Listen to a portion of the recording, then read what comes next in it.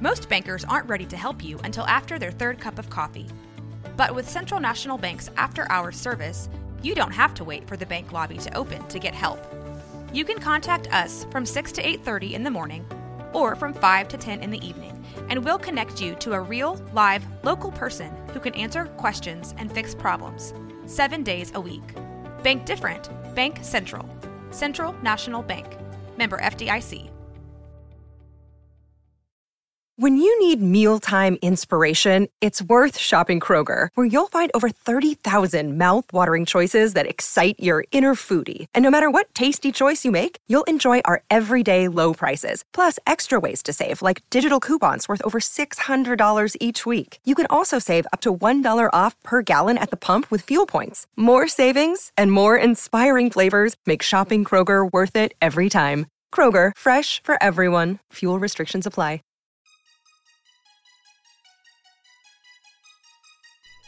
Hey everybody, welcome back. I'm JLD, and this is the Off the Real podcast. This is part 2 of the Jeff Rockwell series, and if you didn't hear part 1, you should definitely go check it out. We heard about early stories involving Memphis Mayfire, Crown the Empire. We learned where Forever the Sickest Kids got their name from, the making of the hit song Hey Britney, how the band was formed, and even the inside scoop on the $1 million deal with Motown Records. So go ahead and check that one out, but first, check this one out. I'm JLD, and this is the Off the Real podcast. Enjoy. Tanner Patrick. Let's talk about you guys' interactions and how just how you feel he's doing today. Sure. Well, my basic interaction started with them back at Disco Curtis. They were just kids from Colleyville, who once again we recorded at the house back then. The first time that Tanner ever drove on his own anywhere was to drive to my house to record. Really? And That's a great story. I was like, "You're kidding me?" He goes, "No, I swear to God, this is the first time I've driven by myself." Don't that make so much sense for him too? Like, I was like, "That's great," but I mean, that's no easy stretch from Colleyville to like Southwest Arlington. That's. I didn't realize it was that far. For a 16-year-old kid, that's nice trek. He was like, I made it, you know what I mean? But yeah, he is. That was maybe, honestly, I think that was maybe the first band that I really felt comfortable with saying that like this is gonna work, and so because we would do pre-production for their songs and like demos and things like that at their church. That's where they practice and stuff. And so I would go up there, and they would ask me like, what do we need to do? Is this kind of this and this? They're just just nervous being kids, and I was like, I tell you, like if you guys just keep playing together, you keep doing your thing, like this is gonna work. Like you're already, AJ was already maybe the best drummer in the area. Really? Yeah, the guy was like, so good. His technique was perfect. He had a great feel for the sound. He was doing like Seosin type stuff, but it wasn't cool. like and he wasn't like overplaying at the same time. It was real tasteful. And Garrett is like he was an absolute monster. He was like this prodigy kid, playing guitar. They were all at the top of like their game. So it was like, and they were writing cool songs, and we were doing some cool stuff together. So I was like, if you just keep like we're doing this now, like if we just keep going, then you're going to be fine. And so their first band was actually called Outlet. They changed the name to Disco Curtis after that.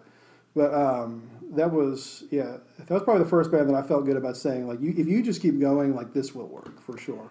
Thing about Tanner that I always thought was cool is always, like, asking questions. Like, tell me, how do you do this? Da-da-da-da. And you knew, like, this kid's going to take over. Like, no matter what he does, he's going to be really good at it. Well, he was a sincere kid too. Very. And by the time that Disco Curtis came around, this was something that we did. We basically did a production deal where it was like, okay, they didn't necessarily have money to come out and like record all these songs and like do all the stuff that they wanted to do, but I was so sure that it was going to work. I basically was willing to say, okay, I'll come and record the thing. We'll work a deal. If we get you guys a deal, then I get paid from that. And I get to work on your next record, that kind of a thing. And so they were like, sure, sounds good to me, right? And so that's where that Disco Curtis EP came out of, that production deal. And so that was at the time I had just moved from Arlington to Fort Worth, my first first place of my own in Fort Worth. That was at Skylab, right downtown, right across from the Union Gospel Mission, and did a ton of great records there. But on the way to one of our first sections, I actually got I was in downtown because I was shipping. I was faxing like a contract to somebody, and I pulled out in front of a city bus, and I got hit by the city bus, and I get hit by a Fort Worth city bus in downtown Fort Worth. My car didn't, busted halfway down the block. People went flying all over the bus, and I thought I was going to go to jail. I was like, oh my gosh, I just destroyed this thing. My car was all busted up, but miraculously, nobody was hurt. I wasn't hurt, so I just kind of drove my busted car a couple blocks to the studio and just said, I just got hit by a bus, but I think we should just keep going. And so that was kind of this surreal moment where it was like, I should probably be at the hospital right now, but I'm here making records, and that's kind of the one funny story from the production of that. But so did you get that call from Interscope? I want these guys. Did you get to deal with Interscope? Yeah. Well, this is where it gets a little sticky. People who know me know the story because I don't usually tell. Okay, I don't know anything about it, so I wasn't asking around the corner. It's cool. No, and but so my manager at the time, his name was Andrew Brightman. He's maybe the most plugged in guy in LA, music wise. He now manages Dave Cobb, who's done all the Chris Stapleton stuff, all of Sturgill. He's the man. The guy, he can get a meeting anywhere, get me anything. And so he was managing me at the time. So we recorded the EP. I called him. I was like, hey, I got this thing that I think is really good. These kids, they're just kids, but they're got a good sound. They got some real initiative. They were touring Hot Topic stores, doing acoustic stuff on their own. I was like, they get it. You know what I mean? They got it. These kids get it, and they have a good sound. That was obvious. Do you think that we could find somebody, find a label who would like this, who would try to get down with this? And he goes, yeah, let's see what we got, And so he then sent it out to pretty much anybody that he could think of too, and his Rolodex is stacked. You know what I mean? So we did it. Getting a call back from a guy named Todd Parker. He emailed me. Todd Parker from Interscope Records, MySpace at Interscope. They were doing a joint venture at the time. They had Sherwood, and they had the girl from One Tree Hill, Kate Vogel, I think, at the time, and so they were trying to look for a band like them for that joint venture for Interscope, and so he was super interested. He was like, "This is good stuff. I think we can make this work," and he wanted to come see the band, and so I was like, yeah, that's, of course.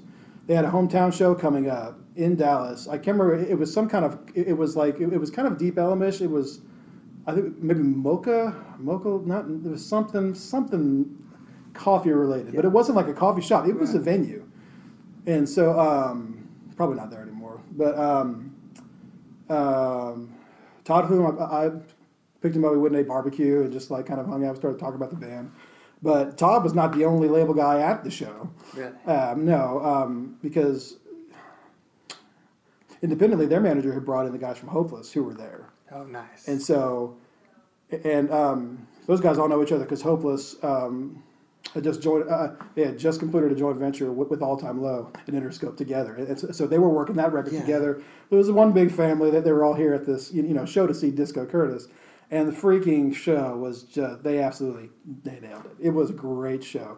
Kids everywhere. Kids with their parents lining up to get autographs. I mean, you could just see their mouths just watering. And so, it was duh. I mean, the deal was basically done right then and there. It was amazing. They were already going to do it, pretty much. But that just sealed the deal. Completely you can't sealed walk away. And and so with the Power of the Major Label, Todd Parker being a production guy, he was he worked for John Feldman. He was he was a band guy. I think he got it. And so they decided to do that deal with Interscope,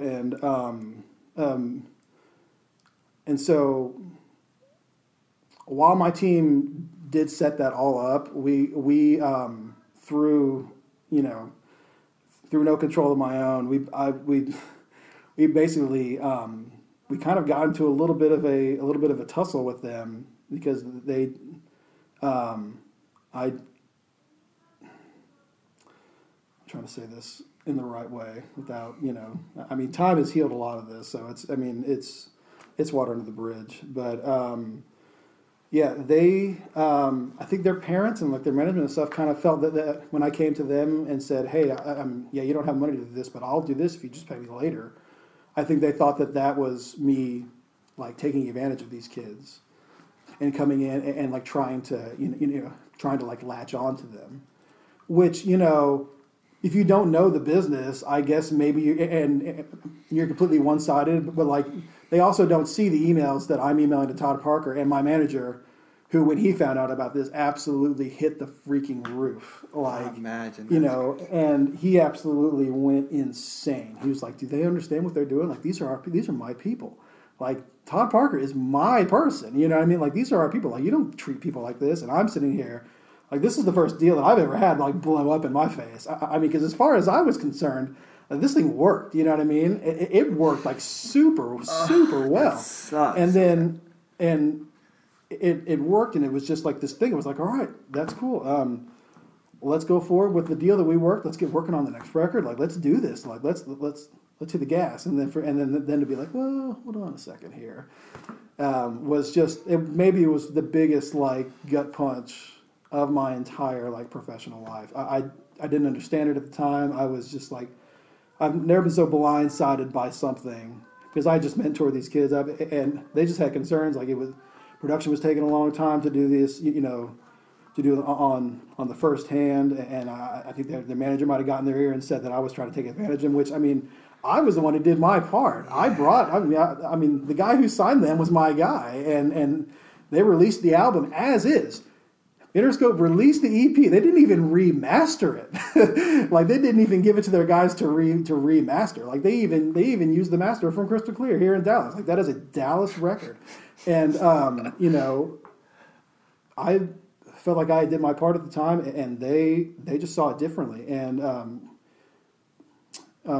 he ended up settling with them. Part of that was me not being able to work with them anymore, and like that was the hardest thing ever for me to swallow. I just could not believe that something that had worked so well had gone so south so quickly. And so that doesn't necessarily like bother me necessarily today, but like that still like stands out as like one of the moments where it's just like, gosh, like that really sucked. And time has healed a lot of that stuff. Have you spoke with any of those guys? Sure, yeah. Absolutely. And Tanner more than the other folks, we would get together and play racquetball. Like after that, we would just talk about a bit his solo stuff. Seems and like talk a really about cool all of his kid. Yeah, and He just does. He's a pretty well-adjusted guy, and he was always, and part of the reason the band Disco Curtis didn't really work its thing was I think because they were really trying to find like a hit, and once you sign a major label deal, like it's super difficult from that like. That's just the beginning of this huge rat race, basically. Okay. And kind of in today's music market where it's like, you sign a major label deal, like you need a hit, or you're going to get dropped. Bottom line. That's it. They're not into artist development. They're not into it. And so what they did with Disco Curtis was like, okay, that's cool. Let's have Tanner go co-write with all of these, these ace like LA writer guys. That, yeah.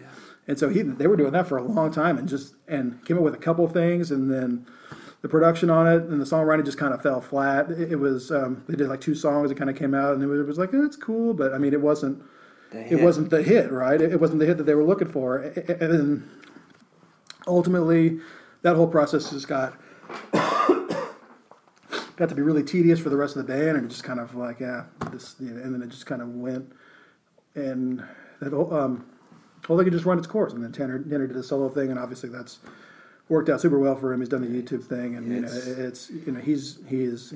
he has been doing and is doing super well. He also does his own On original stuff, I'll talk to him every once in a while on Twitter, and we'll just kind of go back and forth. But that's kind of that story in a nutshell. But I mean, really talented guys. I think AJ played for the Rockets summer for a while, yeah, and Garrett went to school out in Nashville, I think, and still just an amazing guitarist. That's and awesome. It's just Cal, the guy who played guitar, who we haven't really mentioned a whole lot. He's a photographer. He's an incredible photographer, and he just does all. And then Brendan.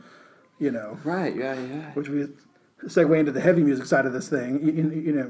Became the brains behind Crown the Empire, who was maybe the biggest band to come out of here in a long time. So yeah, that's insane. A couple more things before you guys kick me out of here. You ever EKG? Yeah, that was fun, right? You talked to those guys, man. And I wish we had a video to capture the reaction from that. This is an entire podcast. This is For sure. I can tell this story. I try to give you the condensed version. Before I said that the Disco Curtis thing kind of going south was like my first real gut punch, in terms of career and things are not going right. EKG was if Disco Curtis was a gut punch, EKG was like a phone booth being thrown on me. It was something Mortal that Kombat move. It was a finish move. It was the finish move. It was the Raiden finish move, Mortal Kombat style. And basically, that was a band from Arkansas called Alert All Arms. They were doing an emo thing or whatever. And they had demos on a side project that was a joke project. That was them just rapping and them just being stupid and having a good time. And I was like, this stuff is legit. This is fun. That's good stuff. And they were friends with Schoolboy Humor and whatever. And so this was during the heyday. This is when I was doing 2 EPs a month. I was absolutely doing any kind of power pop thing I get my hands on. I was working with bands from Canada. I was going to work with a guy from Turkey until that kind of fell through. This was a global phenomenon. So I was super busy at that point, and I kind of got the idea to kind of expand. While I had that position of strength, I was like, all right, so I'm going to start a label.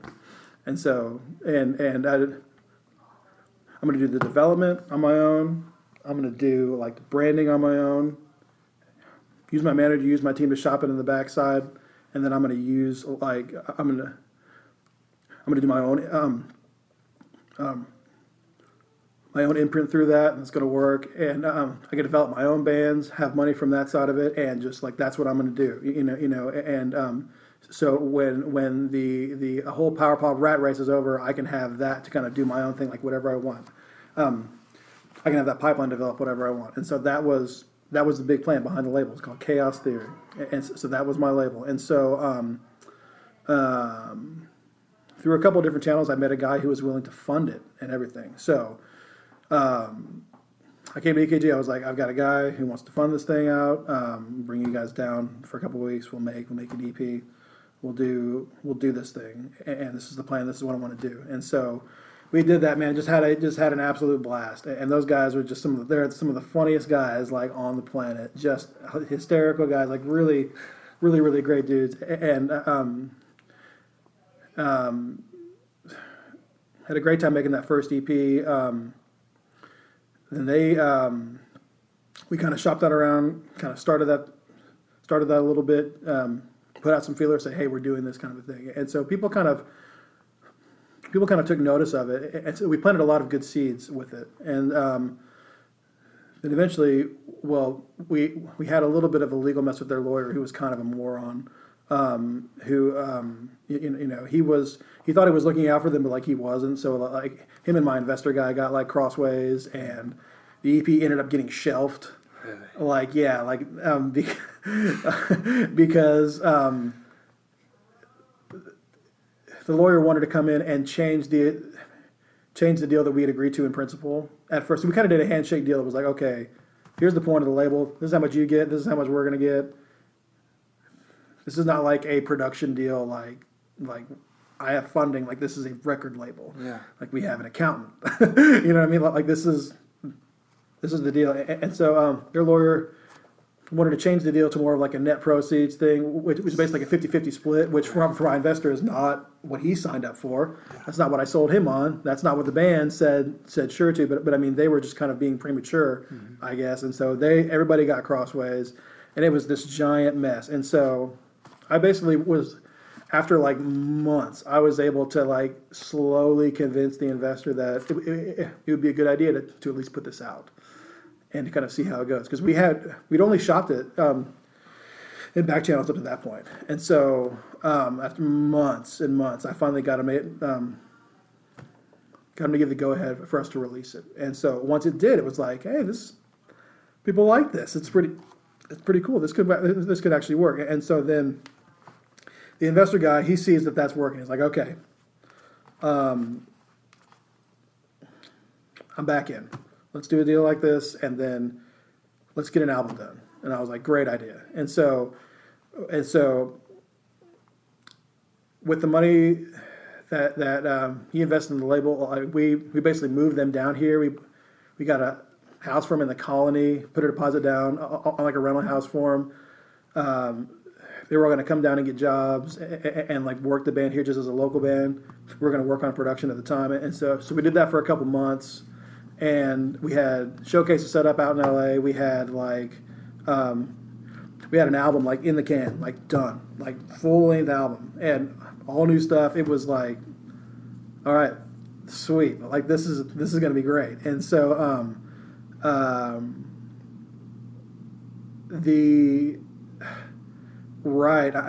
talking about weeks before. I mean, weeks, like maybe 2 weeks leading up to like those showcase dates. The lead singer guy, who's been friends with these guys forever, kind of decides that he's just not happy with kind of like the lifestyle, like the band lifestyle, and they may be a little bit crazy, but I mean they're not doing like heroin or anything, you know what I mean? But he didn't feel like that environment was good for him, that environment they were living in, and so it was like, okay, let's meet up, let's talk this out. And so all hands on deck. I went up to the freaking Colony, we sat down in their living room, and I was like, all right, let's talk this out, like what needs to happen, because we are weeks out from major label showcases. We've got an album in the can.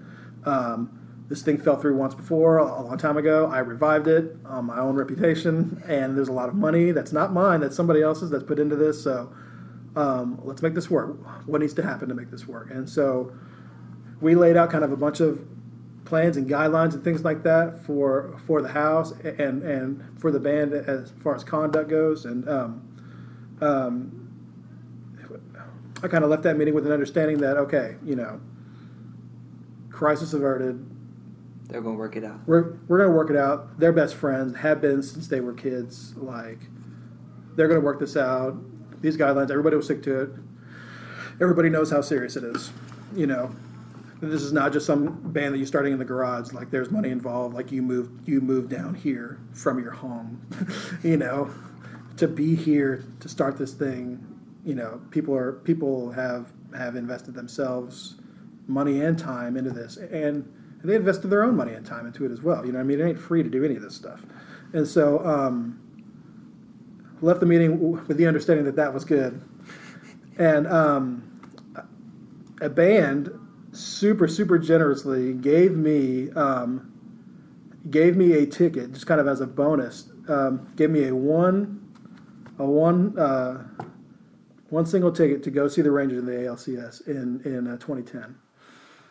And I was like, that's awesome. This is great. And so we wrapped up the project because my studio at the time was back in Arlington. We shared a parking lot with the ballpark. It was right on Ballpark and Randall Mill right there. Okay. So I had a studio location there for about 3 months, and then the whole thing fell through. Totally different story. But so finished this week-long session with this band. They surprised me with a bonus ticket to the freaking ALCS, which is right across the street. So we finished the session. At the end of the day, man, and I just walk over to the ballpark. I'm like on cloud nine, right? This is great. I'm feeling really good. And man, I get a call from the drummer of EKG, Caleb, and he's like, yeah. While you're at the game? No. Yeah. While I'm at the game, he calls me and is like, hey, Jacob just packed up his stuff and just moved back to Arkansas.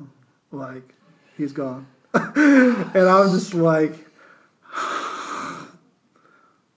just absolutely beside myself. I mean, Unbelievable. And it was at that moment. I mean, we tried to revive the project in a couple of different ways, and I tried to revive the label through a couple of different things. But looking back on it, like, that was the catastrophic moment. Like, that was where my label died. Like, right there, it died on the table, dead on arrival, and it was just couldn't survive those two big giant catastrophes. The guy with the money, obviously, I had to walk into him and be like, this happened again, and there's nothing I can do about it. We even tried like different singers. We tried everything to revive it. He didn't want to let it go, and I had to tell him at one point. I was like, if you put any more into this, like, it's just going to get deeper.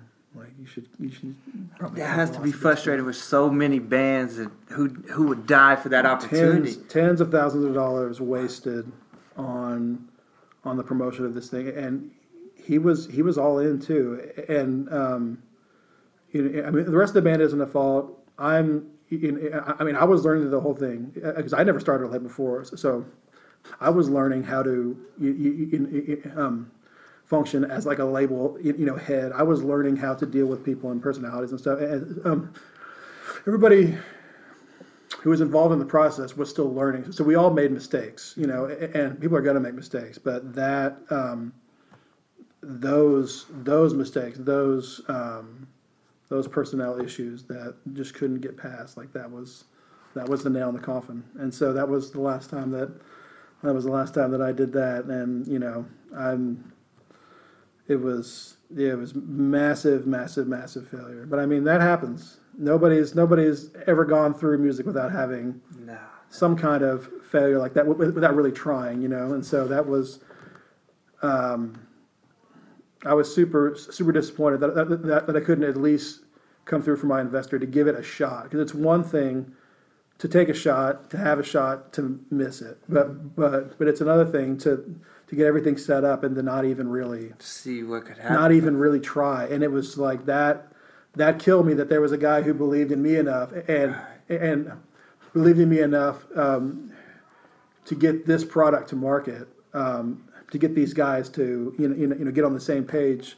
There was a guy who believed in me enough to do that he would put tens of thousands of dollars into doing this thing the right way too. There wasn't it wasn't some kind of thing where I had to scratch and claw for every single dime from him. Like, he was not like, I mean, he didn't open up his life savings to us, but like he was also but he was very generous with us, And so that really, like, I mean, that's still hard for me to swallow, like, today, just even talking about it. Like, that's hard to know that somebody's out there, that you let somebody down like that. Even though I didn't pack up and leave to Arkansas.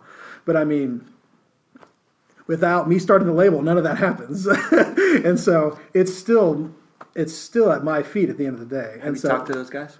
Oh yeah. I mean, I've talked to everybody except really Jacob. And the band pretty much disowned him at that point. They've been friends for their entire lives, and like they're not friends. But all those guys moved out to LA. Oh, nice. Caleb is a producer and songwriter. He's got a licensing deal. He does pretty well. He does some really cool stuff. Matt, who's a guitar player, like this, like Guitar Wizard, he's at like this animation school, which is like, it's like one of the top animation schools in the world. Like, you graduate from the school, like you immediately get a job somewhere, animation. And he was always a really, really good artist. He did a ton of great art for the band. He's a next level artist. Like, his talent on that is, he's better at that than I will ever be at anything. You know what I mean? He's one of those guys who's just like a 1% talent. That's insane. And then Justin, who is the rapper guy, he moved out there too. He does video work and all kinds of stuff, and they're all happy to be out west. They're happy to be out of Texas. None of them. They all have very, very bad memories of Texas, and I think they all would be glad to never come back, which is kind of sad. But I mean, at that point, I kind of have to understand it. I mean, this was a huge failure for them as well, and so it's like, they're not big Texas. Well, there it is, folks. That's a wrap on the second part. But don't fret, We saved the best for last with an up-and-coming superstar. She was top 10 competitor on The Voice and had what was critically acclaimed and considered Song of the Year by some with the record Blue. We talk Reagan James, and also about one of the coolest rock bands out. We also drop exclusive information that you will hear first about the band Kid Liberty. So come back. And don't forget to subscribe and tell a friend to tell a friend. I'm JLD, and this is the All For Real podcast. This has been Rogue Media Network Podcast.